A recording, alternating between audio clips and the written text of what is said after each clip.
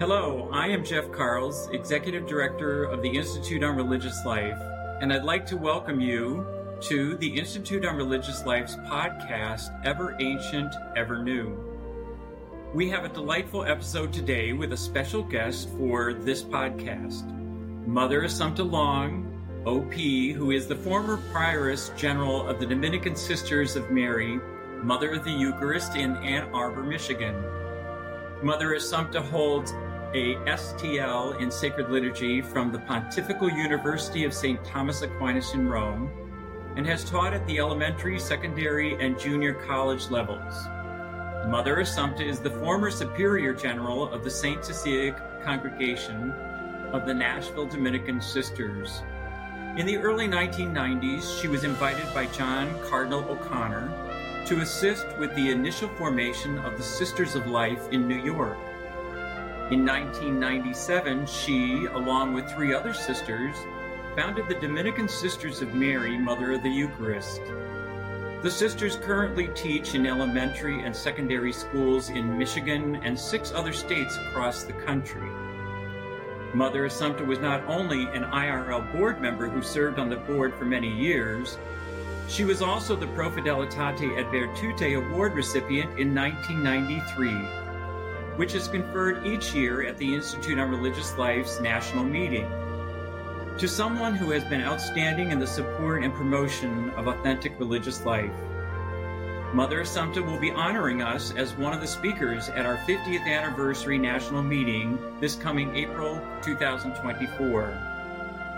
Mother Assumpta, welcome, and thank you for being our guest on the podcast. How are you doing today? Doing terrific. So good to see you. It's good to see you, and it really is a delight and an honor to have you on our podcast. We're looking forward to hearing more about your journey, your vocation, your becoming a superior and a founder, and all the incredible things that you've accomplished over the years. So if you're ready to go, let's begin. All right. All right. So, dear Mother, tell us about your vocation story. Oh, my goodness. Do you have about 2 weeks or something like that? Well, Jeff, I'm one of those very privileged persons who came from a beautiful Catholic family. My parents were faith-filled and gave us a good Catholic education. It's interesting because my father, my mother's a convert, but my father said that he knew he couldn't do anything really voluntarily for the church, but there's one thing he would do, and that would give all of his children a Catholic education. Now, that sounds okay, but we had an elementary school in our little city where I was born, but we didn't have a high school. So that meant he sent the boys to Coleman, Alabama, to the Benedictines. He sent all of us to Nashville to boarding school with the Dominicans. And, coming from that faith-filled family, all they wanted for us was to do God's will. But if you are raised in a family where it's faith and family in that order with my father, it's just second nature, So there were 2 of us who became religious and 4 who happily married. So anyway, that's the main story. I think that's where our vocation comes from. And I had Dominican sisters all the way through. In fact, I couldn't get rid of them because I went to Providence College, had Dominicans, went to Evangelicum, had Dominicans. So in elementary, high school, college, university, all Dominican educated. So anyway, so it's natural that I became a Dominican. So. Yeah, I was just going to ask you about the Dominican, how you felt called the Dominicans, but if they were your teachers all along, then you were probably inspired right at the beginning. Yeah. Can you tell us more about the original founding of the Dominican order themselves and their charism? What is the charism of the Dominicans? Jeff, it's just beautiful because I look back, it was founded in the 13th century, in fact, 1216 by St. Dominic de Guzman.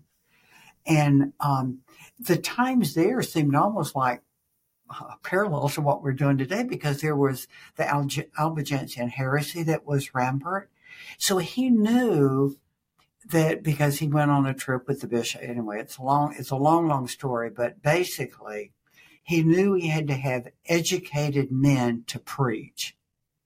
And that's so the OP behind our name means Order of Preachers. And in order to be a preacher, you had to be well educated to know the teachings of the church. So he made sure that when he founded the order, that they were tremendously educated. And you can see we have some of the greatest saints: Thomas Aquinas, Albert the Great, Catherine of Siena. You can just go to Martin de Porres, Rosa Lima. But it was, and I think about today, where there's so much error in our culture, it's just a perfect time for Dominicans. Is to preach the truth, to preach it. But it's not just going out and preaching, because St. Dominic founded it on a very contemplative life, where you're formed in the sanctuary. So, that's our primary life, is to come together, to pray together, to play together, to study. So, it's a wonderful life. It's very contemplative, because we don't think if we don't have that, what do we have to preach? So he tried to make sure, and he himself was such a prayerful man. If he'd go out and preach all day, then he'd spend the night in prayer. I don't exactly do that, but anyway. But he was such an example of contemplative apostle, and I think that's the best way to describe Dominicans, is to be contemplative, number one, and then go out and preach Christ. That's beautiful, Mother. And it's so needed today in our culture, which is so restless and so full of activity and noise, and there's very little time for contemplation. And I think what's so beautiful about the Dominicans and you and your community is that you represent and show us the way to be contemplative and prayerful, but at the same time, you can be active and serving in the schools and serving elsewhere where we need that kind of example so badly today in our culture. Which kind of leads to my next question, that you, as a Dominican, were asked by Cardinal John O'Connor to help with the founding of the Sisters of Life in New York, because the Sisters of Life would be kind of a new outreach for you, would it not? Yes, yeah. Well, it's interesting. It was one of the greatest, gosh, there's so much to say, but I was, by our constitutions, not even permitted, because I had just gone out of office, but I was a vicar general, which means that you have to be there. You can't leave, but with permission and all. I had 1 year, and I told Cardinal O'Connor, it was interesting because I did not have a charism. I mean, I'm as pro-life as hopefully as anybody, but that's not my charism. My charism is Dominican to preach it. So anyway, but I told him that, but he was interested in forming them as religious women. And it's just like our apostate is teaching, their apostate for pro-life would come out also of the sanctuary, of a life built. So I think, well, I can certainly train them or help them to live religious life. And then one of them will have to, go into the charism of what you want for your community. So that's what I was privileged to do for a year. It was wonderful to work with the Cardinal. And this was a group, they were so young, they didn't have experience in religious life. They were absolutely they put up with a lot from me. They were absolutely wonderful. I mean, I can't speak highly enough. They were very humble, but I knew that I could say, okay, this is the way you live religious life. I don't care what you're doing. You have to have a very solid prayer life, a very solid community life. live your vows. How do you live your vows? Um, it just takes that before you can even begin to go out in any apostolate whatsoever. So with the vows, with the liturgy, with a structured prayer life together, and a community life. The cardinal wanted a strong community life. Well, I knew about those things from experience, so I could do that. But then I knew that they would have to, um, go with their apostolate, for the, whatever the cardinal wanted them to do in regard to pro-life. And they have done that beautifully. Well, obviously they heeded your direction and your input, because they're thriving today and they're growing, and their apostolate is so beautiful, and they really are doing such a tremendous job. So, God bless you for for all you did to get them going. And that leads again to the next question. In 1997. You, along with three other sisters, founded the Dominican Sisters of Mary, Mother of the Eucharist. So what goes into the process of deciding to found a religious community, and what led you and your team of sisters to starting the Sisters Mary, Mother of the Eucharist? Oh, my goodness. Well, Jeff, all you want to do is God's will. You look back and you think, it has to come from God. I mean, you just can't. It just has to come from God. And it's almost like he works in mysterious ways. And, but anyway, I was thinking that I don't know whether it was at the Institute on Religious Life or whether it was at the Consortium Perfecti Caritatis, because I was on the board of both groups. So it was a talk I gave. And I can remember that's when things were crazy after Vatican II, absolutely crazy in religious life. And I remember I got up and gave a talk, and I said, I know you're not going to do this, but I'm going to tell you if we did it, it would work, but you're not going to do it. And which they didn't, and I didn't expect him to. But I said, seeing that I love religious life and see it dying out in our country, so I said, because both at the consortium and institute, you had wonderful communities that belonged. And I said, if all of the mother generals here, you pick out 4 people in your community that really have the charism and begin a new foundation in another part of the country, we will pepper the United States with good communities, start. So anyway, that's easier said than done. But anyway, so I said, and I think God probably said, okay, smart aleck, you do it, So anyway, but, so there are a lot of hurdles you go through in order to do this. You have to get permission, obviously, from your own community, from Rome, you have to have a benevolent bishop in order to do that. So, we were fortunate to have Cardinal O'Connor as our benevolent bishop. So we had 1 year, which was very smart, of discernment. Okay, see if this is what God wants. Because it could have stopped at any point. And if that's God's will, that's wonderful. But it was unbelievable. Once the 4 of us decided, okay, we're gonna discern this for a year. It was like God was pushing us. We couldn't even, every step of the way, I'm convinced it was God. It was God. He took care of all the details, which that would take a long story, but it's just incredible. And Cardinal O'Connor gave us a wonderful canon lawyer, a Franciscan priest who made sure that everything was done according to Rome, and the cardinal being a cardinal, could take our case to Rome.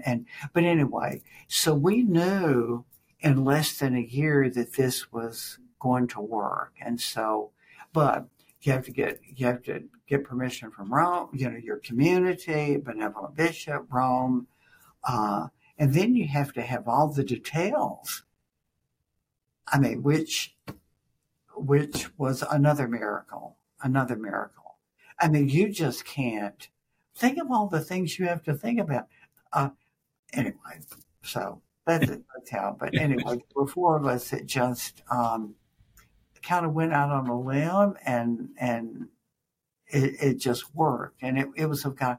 We love religious life. I mean, we love religious life and wanted it to flourish, and God just blessed it incredibly in that short time to know that this must be His will, because we couldn't have done it. We could not. When I look back now, I think, how did we have the nerve to think that we could do that? I mean, but anyway, so it was good.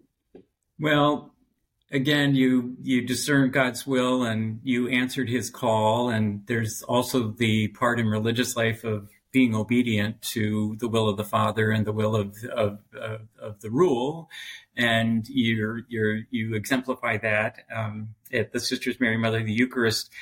What would you say was probably the most significant obstacle in really getting it off the ground? Jeff, I don't think we even thought about this, but it's an awesome responsibility, financial. I mean, when you think about, if you are going to begin a new community, you have to have money to do this. You have to, if you're going to accept people to come to the community, where are you going to put them? How are you going to educate them? How are you going to feed them? I mean, and God took care of that too. It's just an incredible story, which I'm sure this is not the time nor the place to do it, but it's an incredible story. How God even took care of that. It's remarkable, really. Well, in the 26 years since your order's founding, the community has grown from 4 sisters to over 140 sisters, which is phenomenal. And that might not even be a low number now. I don't know. That's the last I saw that you had posted. So, but every time I see pictures, it's like they're coming in droves. I don't know how you keep up with it.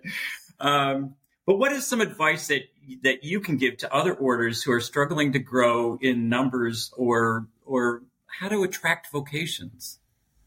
It's interesting.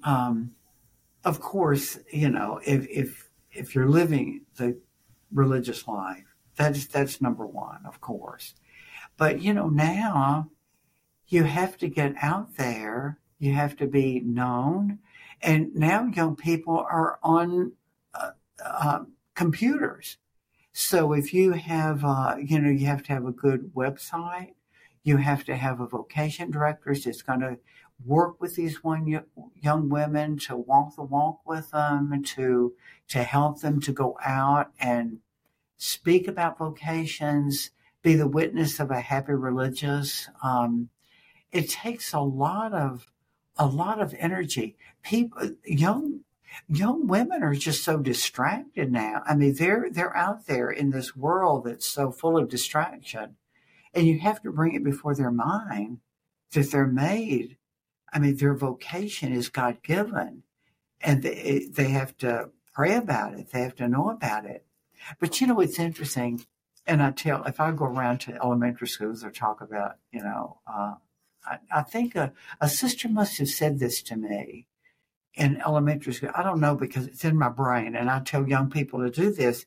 She said, every day say 3 Hail Marys that you will do God's will. Now, that to me is a win-win situation, because if a young girl, I tell them, I said, if God is calling you, and most of you, He's calling to the marriage state, don't you want to find the right one to marry? Yeah, we want to find, of course we do. It's a win-win. Just say 3 Hail Marys, you'll do whatever God wants you to do. So you found the right spouse, you will know, or you will be open to God's will. So I think that's the main thing, that you have to go out there. You have to make yourself known. You have to do vocation work. You have to have a good website. You have to be, I don't know, there's just a lot of things. But we have to live in a modern world where you have to know where the young people are. and what are they interested in? And they don't need, basically, I think people are searching for the spiritual. I think basically, and they don't want, we're not out there advertising, oh, have a good time, no, this is going to be a hard life. You've got to sacrifice. You've got to, be willing to give up all things. Like the rich young man, he couldn't do it because he had great wealth. Well, they've got things now. Can you leave your iPhone? Can you leave your computer? You're coming here to learn Christ, and you can't be distracted by the things of the world. Can you give up all of this junk, Medicaid?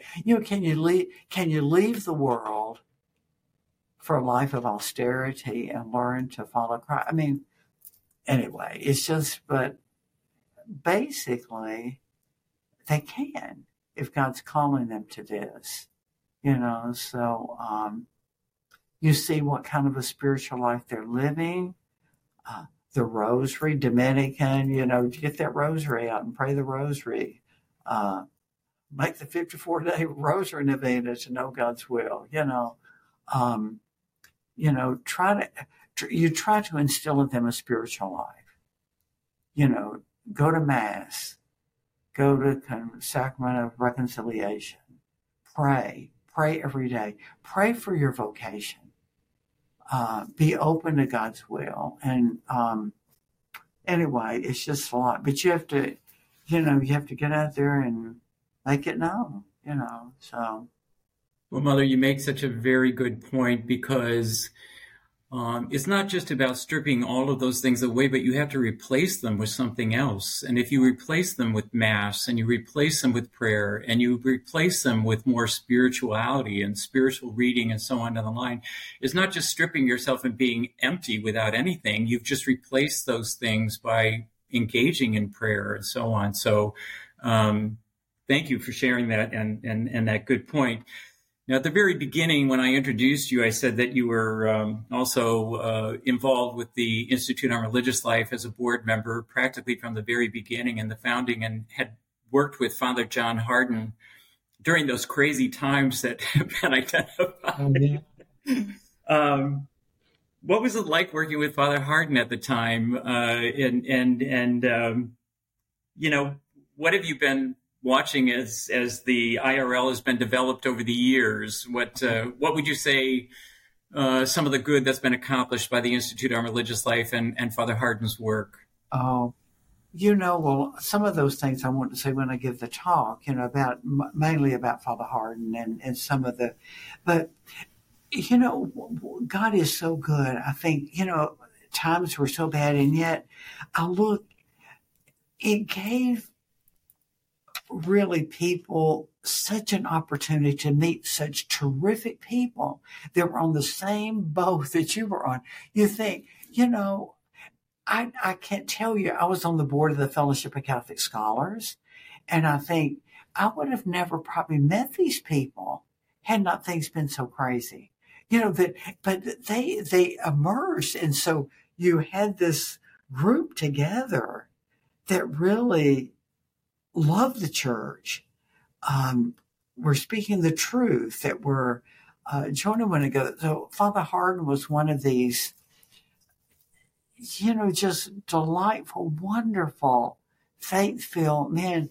And somehow you just knew, he's teaching the truth. So it was just a wonderful opportunity. The Institute of Religious Life was a godsend. It brought together religious women who were trying desperately to live religious life according to the mind of the church. And we had before I was Parish General, I had a wonderful Mother General who kind of initiated this whole thing, because she said, she'd always say, go back to the primary sources. So if you really read Vatican II, if you really studied the teachings of the church, you couldn't justify what was going on. And even in the ones who were involved in Catholic education, even that was nuts. religion textbooks were crazy. We had to teach certain textbooks, which you didn't do, but what I mean is that, so God can bring good out of anything. But Father Hardin, I just think how delightful. And I'm just, I'm so privileged to be able to speak about him at the meeting, because I want to give tribute to this wonderful man who was just a voice of sanity in the crazy times, just wonderful, just wonderful. And there were others who joined him. Oh my goodness, I just am so grateful. But so it was crazy, but yet you would have never come together with these wonderful people. So I'm just full of gratitude for survival. I mean, you think, oh gosh, it was kind of, and one thing had to keep a sense of humor, to know that it was crazy and be able to laugh about some things, because some things weren't laughable. But anyway, some things you could just say, this is nuts, so. Well, it seemed that he was prolific in writing and identifying so many of the difficulties that religious life was up against in those 60s and 70s. And because he wrote so much, and because he spoke so much, and because he instructed and he taught just tirelessly, giving of himself, there's so much to be grateful for and reflect upon with regard to what Father John Hardin did for religious life and for the church in his lifetime. And we'll look forward to you sharing more of that with us at the 50th anniversary celebration in April of 2024. But at this time, I'd just like to say thank you so much for taking the time to share with us your journey and share with us all that you've done to support and promote religious life. And we pray for your well-being, and we look forward to seeing you in April. And until then, many blessings on you and the Sisters Mary, Mother of the Eucharist. God bless you and thank you, Mother. Well, listen, God bless you and thank you. This has been delightful. Okay, thank you so much. All right, thank you. Thank you for joining us for this podcast. I hope that this podcast has inspired you and that you will pray along with me for an increase in vocations to the priesthood and religious life. In the name of the Father, and of the Son, and of the Holy Spirit, amen. O God, throughout the ages, you have called women and men to pursue lives of perfect charity through the evangelical counsels of poverty, chastity, and obedience. We give you thanks for these courageous witnesses of faith and models of inspiration. Their pursuit of holy lives teaches us to make a more perfect offering of ourselves to you. Continue to enrich your church by calling forth sons and daughters who, having found the pearl of great price, treasure the kingdom of heaven above all things. Amen. Thank you and God bless.